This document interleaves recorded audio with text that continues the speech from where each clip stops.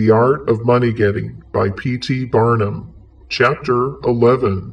Be systematic. Men should be systematic in their business.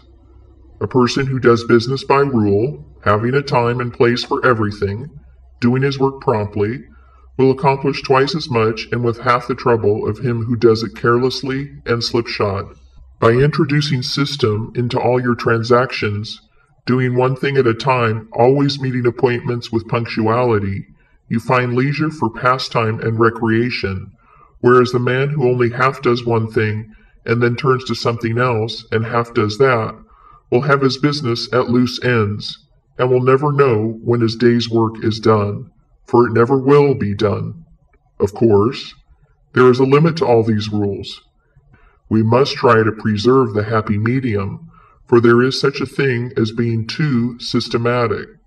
There are men and women, for instance, who put away things so carefully that they can never find them again.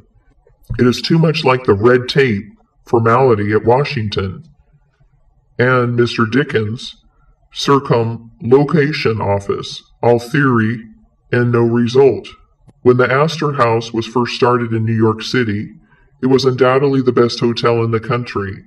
The proprietors had learned a great deal in Europe regarding hotels, and the landlords were proud of the rigid system which pervaded every department of their great establishment.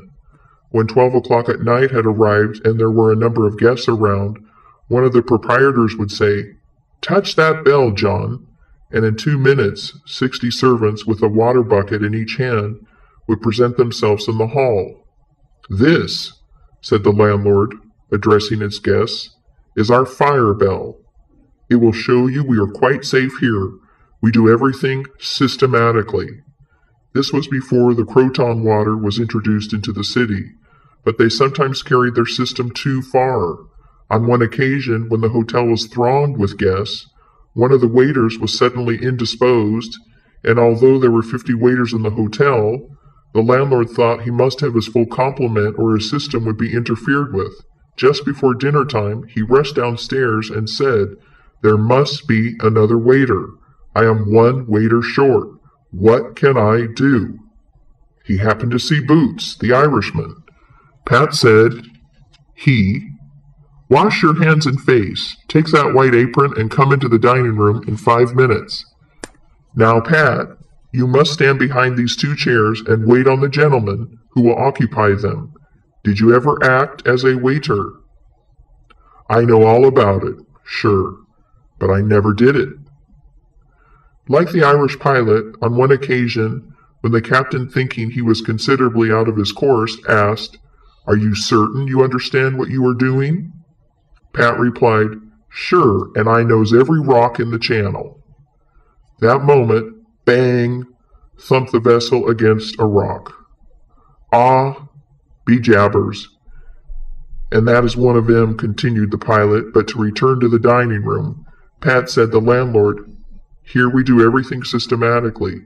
You must first give the gentlemen each a plate of soup, and when they finish, then ask them what they will have next."